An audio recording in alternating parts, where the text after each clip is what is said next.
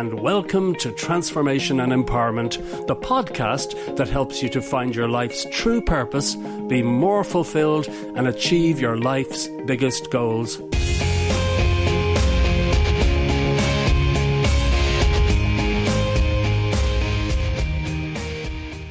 Hi, this is Mike Pettigrew, serial entrepreneur and best-selling author.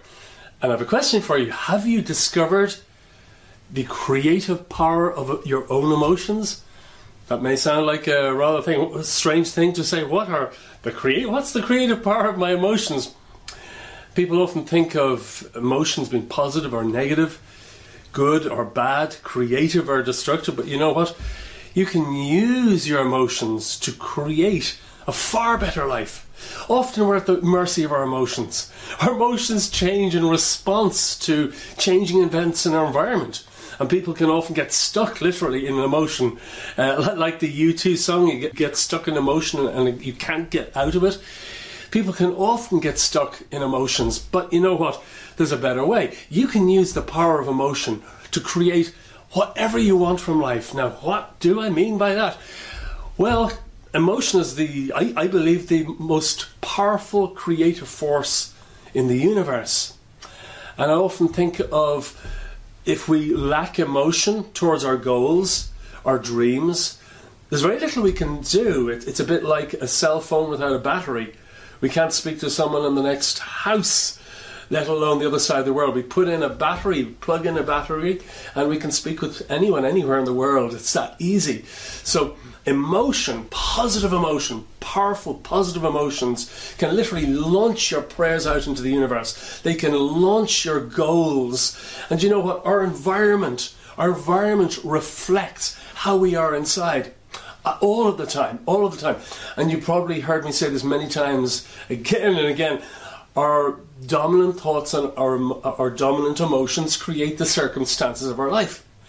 Our dominant thoughts and our dominant emotions create our circumstances. So if we are dwelling on negative stuff all of the time, and if our emotions are negative, if we're just always in our minds, even not verbally or outwardly complaining, if we're complaining all the time internally, that's what we attract into our environment. More stuff that makes us complain. It's a vicious circle.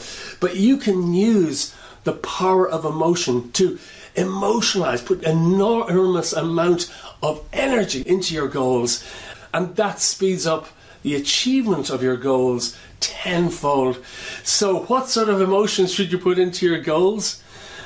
Gratitude, excitement, the feeling that anything is possible. If you summon up those feelings within you when you are thinking about your goals, or if you're doing your affirmations. I've covered affirmations in many other videos, but affirmations are simply positive, empowering statements that you make to yourself aloud, morning and evening, with emotion.